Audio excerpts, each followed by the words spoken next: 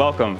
Thanks for being here, and thanks for joining us this morning on man, it's getting hot out there, but man, here we are. It's a beautiful Sunday morning, and we're in church. You know, we're in a building, and this is good that we're doing this. We should be doing this. This is just a little fraction of what we should be doing as a church. But as far as Sunday mornings go, we should. It's good. It's biblical. But man, it's just a small piece of it. But here we are. Here we are. We're meeting together, and man, I really just want to start off. Things I've been working through. I always seem to be working through, and I'm sure that the things I work through are pretty consistent with what you work through. Just because I'm a pastor, it doesn't mean I don't have struggles. It doesn't mean I don't have sin in my life. It doesn't mean I don't have the same kind of obstacles that you do. I've been really kind of grappling with grief lately for some time now, probably in the past 6 months or more. And it kind of like really came to a head when a cousin of mine, which I may have shared with you, I don't remember, I think he was like maybe 30, he died. He overdosed of, I believe, heroin. They found him on the steps of a church, dead. He was struggling for a long time, probably 10 years, with a drug addiction. And it was just something that he couldn't get out of. Everybody tried. Everybody tried and did what they could, but it just didn't work. And that happens. Just really sad, really tragic. We knew him to be a believer, but just because you're a believer and you have the gospel working in and through you, it does not mean that you don't face these things in our lives. And it was something that he really struggled with. He didn't want it, but he got himself in it. He didn't want it, and he couldn't get out. And just dealing with the grief that comes along with that. And man, if we're being really honest with ourselves, grief is just it's a part of this world, is it not?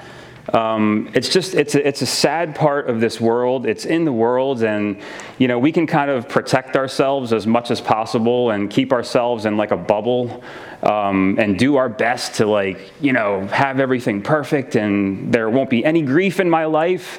But man, you can do that, and it might work for a little while. It's going to catch up. It's going to catch up with all of us, and we're going to grieve in our lives, and grief is just a part of life. We can't get away from it because we just can't get away from sin and its devastating effects on the world and on our lives. And it's kind of like suffering, grief. Somebody once said, and I'm sure I've used this in a sermon, that suffering, grief, just like suffering, is we're always either suffering or we're about to suffer or we're moving out of suffering, right? It's just this constant cycle. And it's really the same thing with grief. We're either grieving or we're coming out of grieving, or we're about to go into grieving. It's just one thing after another in our lives, and we're in that cycle, and we really can't get out of it. Before sin came into the world, Adam and Eve enjoyed perfect union with God and perfect union with His creation. And then they disobeyed God, and sin came into the world. Sin came into the world, and it ushered in fear. It ushered in brokenness. And it ushered in death into the world. I don't know about you guys, but you might think like death is normal. But when we look in Scripture, it's not normal. Death is not a normal part of life. I mean, yeah, it's very common, and we're all going to die, here in this body. But it's not actually really a normal thing. It's actually the most devastating side effect of sin. And it should not be happening because that's not how it was once before. But now we're here. Here we are. We grieve, and we're in this world of fear and brokenness and insecurity and death. Man, some of y'all are looking at me like, what a way to start a sermon. We got to face these things. We've got to face these things. There's just facts of life that we have to face head on. And it's not always pretty and happy and joyful, but we've got to work through these things. And I will say, in the midst of this endless cycle of grief that we're in the midst of this endless cycle of grief, there's actually more to be hopeful for than to grieve for. There is actually a lot more to be hopeful for than to grieve for. We're in this study in 1 Thessalonians. We like to start a book of the Bible, right? We start from the beginning and we go chunk by chunk each Sunday morning, and we teach through from beginning to end a whole book of the Bible, so we get a clear, large, big picture view of what the Bible actually says. Okay, and we've been doing that in 1 Thessalonians. That's our next study. We're in this letter that the Apostle Paul wrote to a church in Thessalonica in modern-day Greece. So in the Roman Empire back then. And this series is called Caught Up. It's about being caught up in Christ. And when we're caught up in Christ, it means being caught up in hope. It means being caught up in hope.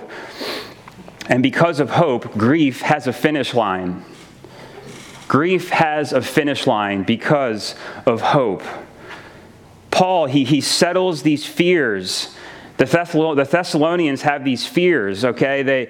They have these people, these loved ones in their church, these loved ones in Christ. They've been dying.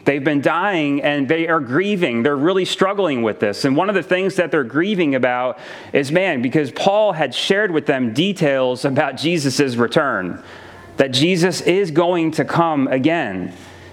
He shares with them details about Jesus' return, and they're grieving, because their friends have died, or their family members, their loved ones in Christ have died, right? They're grieving over that. But then they're also grieving over the fact, they're going to miss out on this awesome thing, Jesus' return.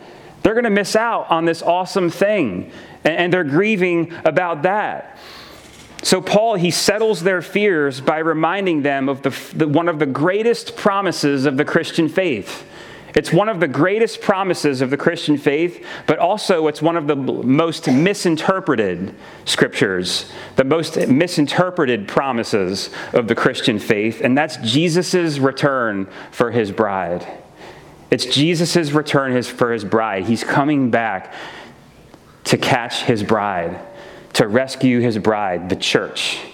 The church is the bride of Christ, and Jesus is going to come back and return and take us with him. We don't know when it is. We'll talk about those things as the scripture dictates the next few weeks, including today. But he settles these fears for these Thessalonian Christians. And gosh, as I thought about it, just the topic of Jesus' return has been like a storyline for endless books, endless magazines, endless movies.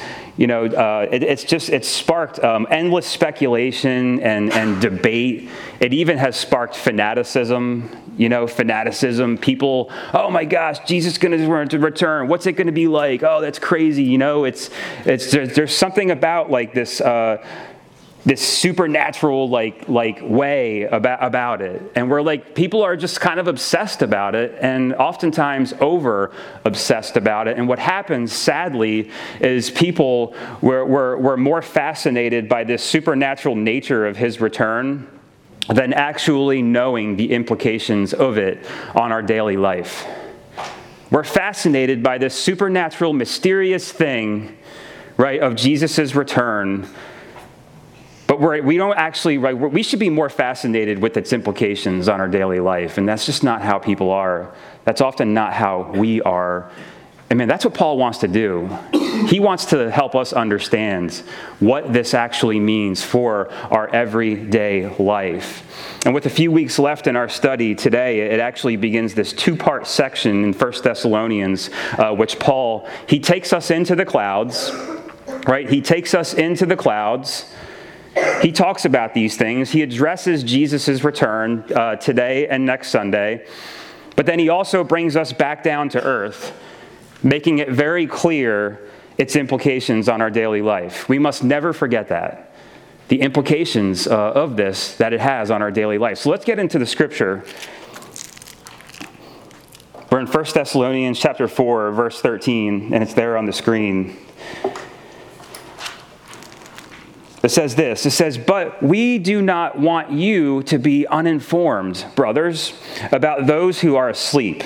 Asleep is another word for who are dead. Brothers, about those who are asleep, that you may not grieve as others do who have no hope.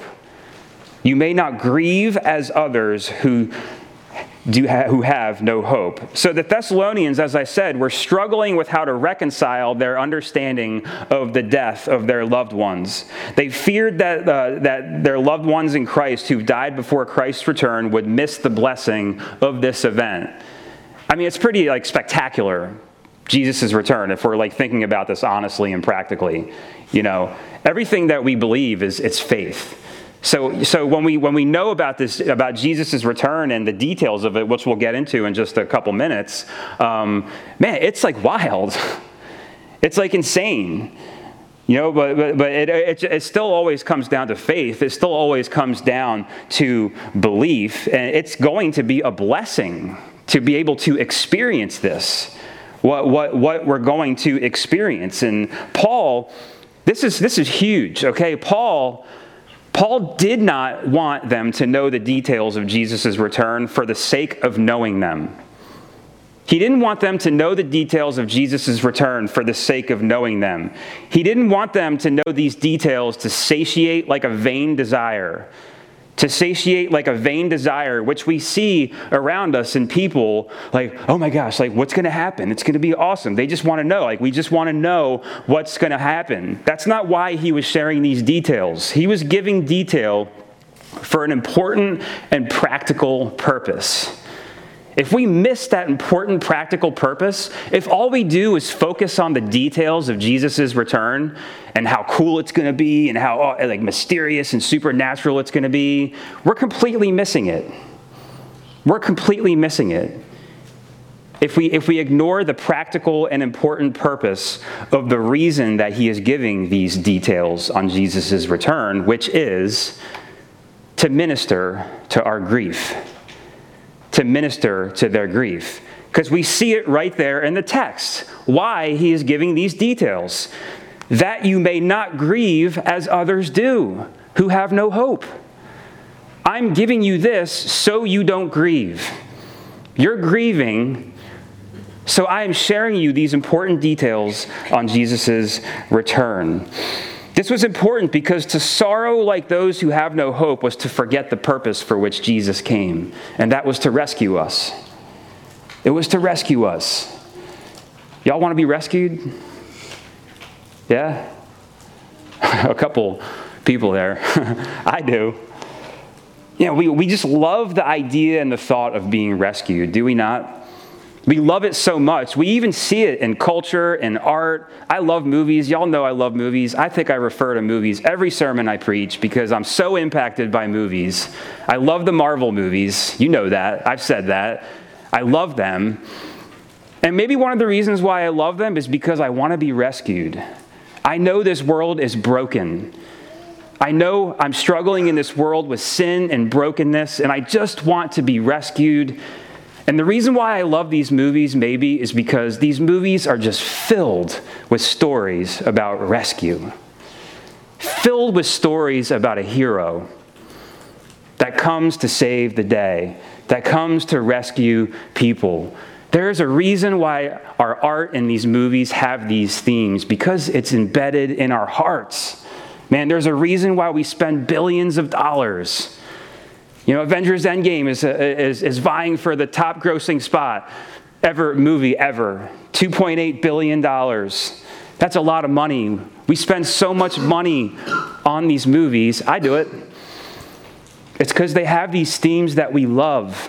And these directors and producers and writers, they write these movies because it's in their heart too. It's in their heart too. They want to be rescued. Does it sell? Sure, yeah, it sells. But the reason it sells is because it's in our hearts. We want to be rescued.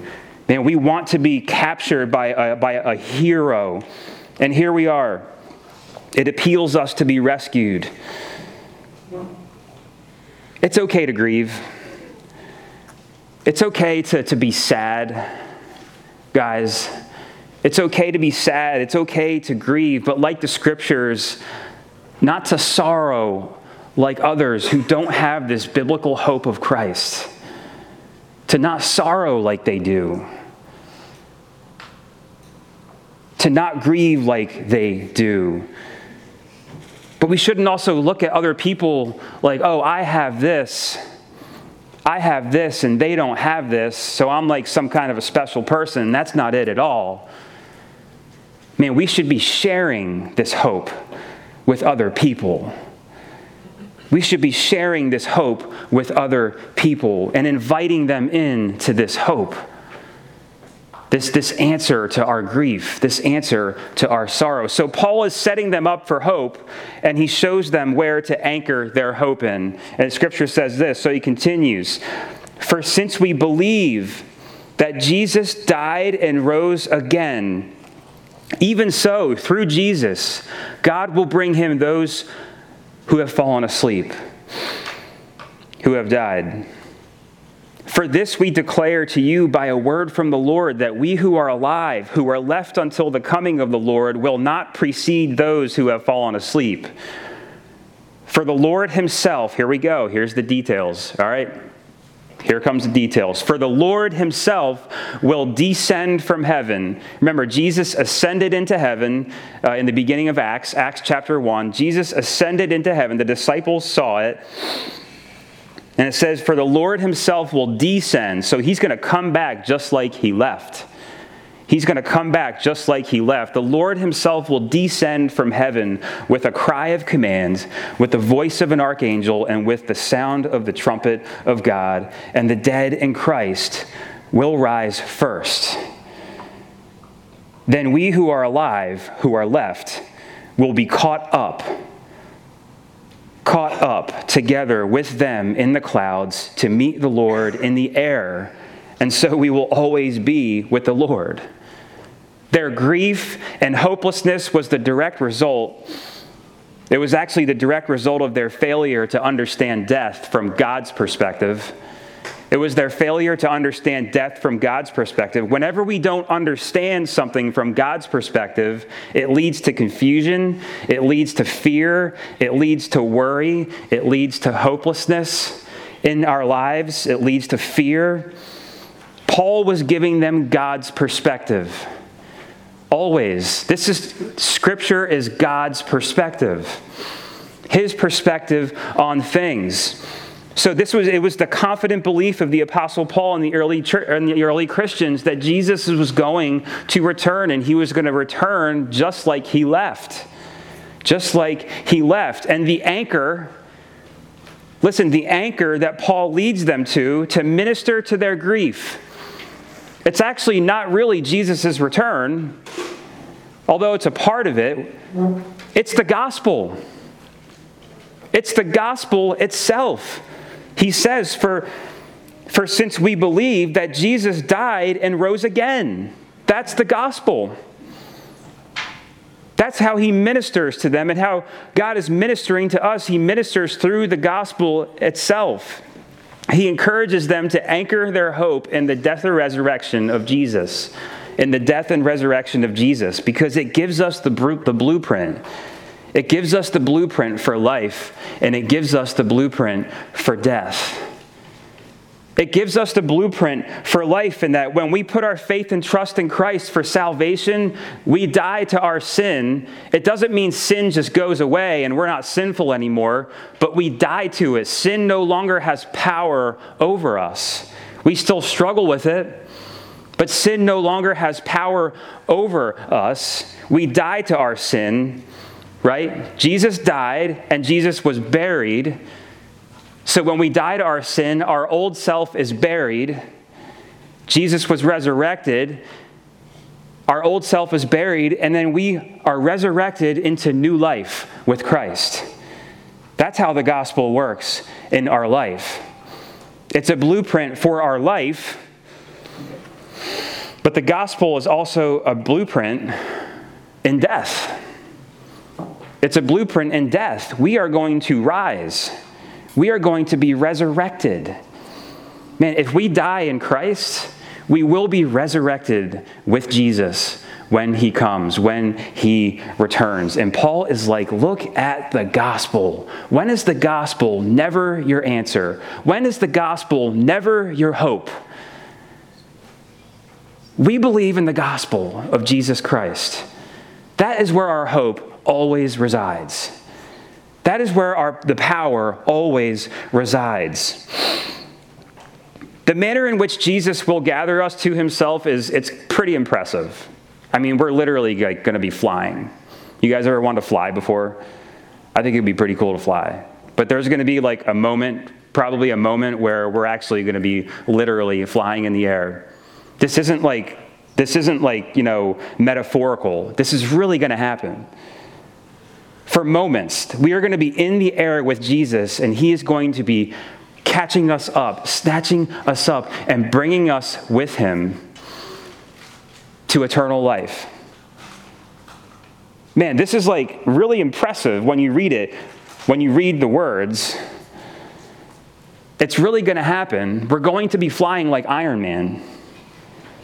We're not going to have like engines on our feet to boost us and propel us. It's going to be Jesus just giving us this. He's going to be making it happen, right? But the main point of this is not the impressiveness of it. We cannot miss this. The main point of this is whatever our state, dead or alive, at the Lord's coming, we will always be with the Lord. We will always be with Jesus.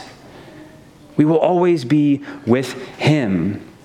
This is the great reward of heaven, to be with Jesus.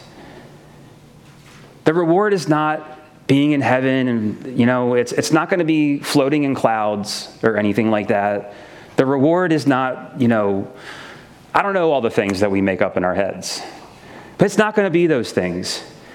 It's going to be the mere presence of Jesus. And it's going to be all-consuming, all-satisfying. All of our contentment is going to be in Jesus. We're going to have all of the joy.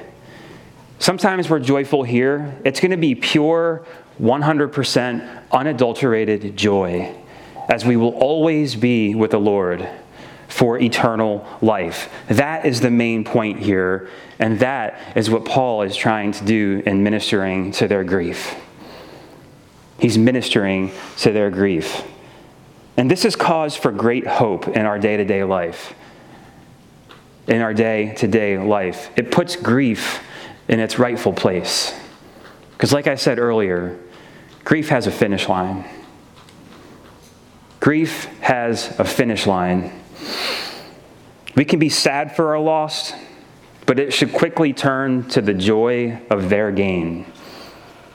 For that person that we love, that's in Christ, we can be sad for our loss, but it will quickly turn to joy because of their gain. I just was at a funeral, like a month ago. One of my good friends, Keith Grant, I know his father really well, Ed. He died, and we went to his funeral, his memorial, and it was just kind of an odd mixture of grief and sadness, but also just this tremendous permeating joy. It was a celebration. You could sense it was like a sending off, right? It was a sending off. It was a celebration, right? Ed has moved on, and listen, we can be sad. It's okay. There's a place for that. We're not called to be robots, and it's okay to cry. It's okay to be sad. It's okay to grieve, but not like those who have no hope. We have hope, and we see it in the gospel. We have this hope. Because the hope of the world that we see, I've said this before, the hope of the world is it's wishful thinking. Is it not? I think a lot of people, they have this hope, but they don't really know, it's not really tangible. It's kind of just like, man, I wish this would happen. It's more like wishful thinking, But the hope we have in Christ is this biblical hope. It's grounded in reality. It's grounded in reality. It's grounded in a past event, which is the cross, that Jesus died for the forgiveness of our sins. It's grounded in reality. It's grounded in a past event, the cross, and because of the resurrection, it's grounded in a future. It's grounded in a future. Right? Paul shows them the gospel. Anchor your hope in the gospel. We will certainly live because Jesus lives. And our union with him is stronger than death. Our union with him is stronger than death. This is why we do not sorrow as those who have no hope, and why we have more than a wishful hope, more than just wishful thinking. Because we have a past event in the cross. And because of the resurrection of Jesus, it's grounded in a future. A future. So what do we do with this? What do we do with this? Well, the scripture says in verse 18, it says, therefore, encourage one another with these words. It's pretty simple. Therefore, encourage one another with these words. We're going to be literally caught up in the air. We've discussed that. We're going to be literally caught up in the air with Jesus someday. But until then, being caught up in hope means being grounded in biblical community. It means being grounded in biblical community, encouraging one another in these words. Encouraging one another that we will always be with the Lord. Man, if we're not in biblical community, how are we being encouraged? Yes, we have God's word. But we need people living this out in their lives around us. We need to be encouraging one another. Paul did not tell them to take comfort. What does he say? But to give comfort. To give comfort, to encourage one another. He doesn't say to take comfort because that's the way God works. In the way that God works, we always receive comfort as we give it. We always receive comfort as we give it. It is more blessed to give than to receive, Jesus said. It is more blessed to give than to receive. We give first and then we receive. Oftentimes, man, we just want to receive. Just give me, me. Sometimes we can just really be like a black hole and just suck other people's emotions in and just take it all for ourselves. I'm grieving and just come beside me and just spoil me and just take care of me. No. You encourage somebody else. God will take care of you. Don't worry about it. Trust him. You encourage somebody else with these words. And when you do that, you will receive the comfort that we need, the encouragement that we need. We need not grieve like others do. Because of the resurrection, death isn't an end. Death isn't an end. It's a beginning. It's not dying. It's not dying. That's why they say asleep. That's how God sees things. When somebody dies and they're in Christ, they're just sleeping. They will wake up again. They will be resurrected. It's not dying, it's moving. I'm tired of moving. I've moved probably 15, 20 times in my life. I'm 40. But this moving, man, I can't wait. I can't wait. But in the meantime, I'm to allow this to have its implications in my daily life. And not obsess over the details of Jesus' return. Should we receive them and take them? Yes, absolutely. Do we believe it? Yes. But Paul has given us this for a clear, direct purpose, and that's to minister to their grief, to minister to our grief, and we're to do the same for others, to be in biblical community, encouraging one another with these words. It's moving. And for these reasons, followers of Jesus should not sorrow as others do who have no hope, but then we should also be sharing this hope with people in their lives and inviting them into this hope in their lives. Let's pray.